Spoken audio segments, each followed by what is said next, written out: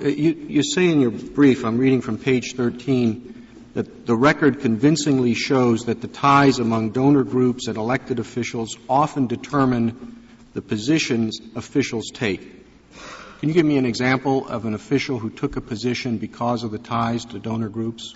There was testimony that the President of the Senate said to another senator who was testifying at trial, "We've lost the drug money.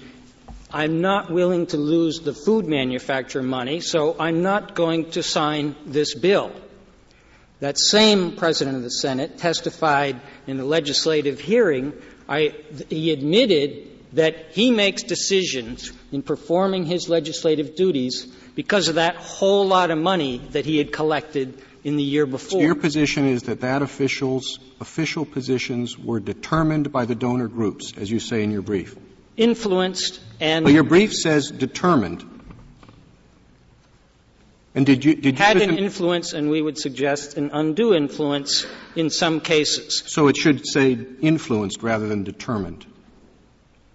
We didn't have anyone, as Justice Scalia asked, who stood up and admitted to having taken bribes. We